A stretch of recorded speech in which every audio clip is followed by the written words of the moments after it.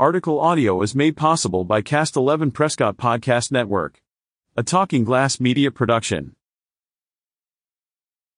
The Bradshaw Mountain Bears boys basketball team had trouble keeping a handle on the ball Wednesday night in a 68-42 loss on the road to the Mesquite Wildcats in round 1 of the 4A Conference State Playoffs.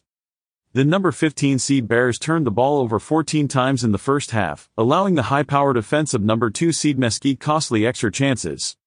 After having trouble taking advantage of Bradshaw Mountain's mistakes in the opening quarter, only scoring 12 points, Mesquite found their groove in the second quarter and entered the locker room with a 36-14 lead. Bradshaw Mountain cleaned it up for some time after the break as the Bears only committed one turnover in the third quarter and kept pace with Mesquite, outscoring the Wildcats in the quarter 17-16.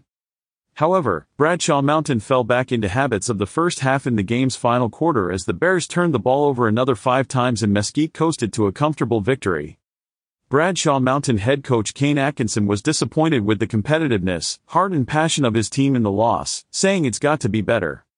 Sloppy with the ball, self-inflicted, we knew coming and that's what they were trying to make us do, Atkinson said. We were prepared for it, I thought we were at least, it didn't seem that way tonight. Thought we had a better chance at maybe coming out here and giving them a better game. We should have, our game plan, we didn't execute it at all. Mesquite putting 68 points on the board after a slow start shows the offensive power of the Wildcats, especially since the team leader in points per game, Deshaun Middlebrook, was not able to play. Mesquite is a great team, I think they are very well coached, Sean Lynch, might be one of the better coaches in 4A, Atkinson said.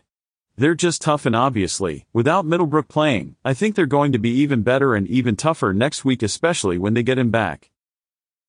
Senior guard Mason Hunt was the focal point of the Bradshaw Mountain attack throughout the season, having led the team with 23.7 points per game. Mesquite was well aware of that. I think they scouted us well, Hunt said. They knew that the game plan was to give me the ball so they jumped a lot of passes and they just came out hungry and aggressive and we weren't.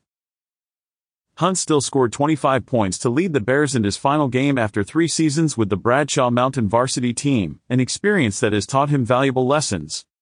I got taught a lot of great life lessons and basketball lessons from Coach Kane Atkinson and Coach Blair Hillig, Hunt said.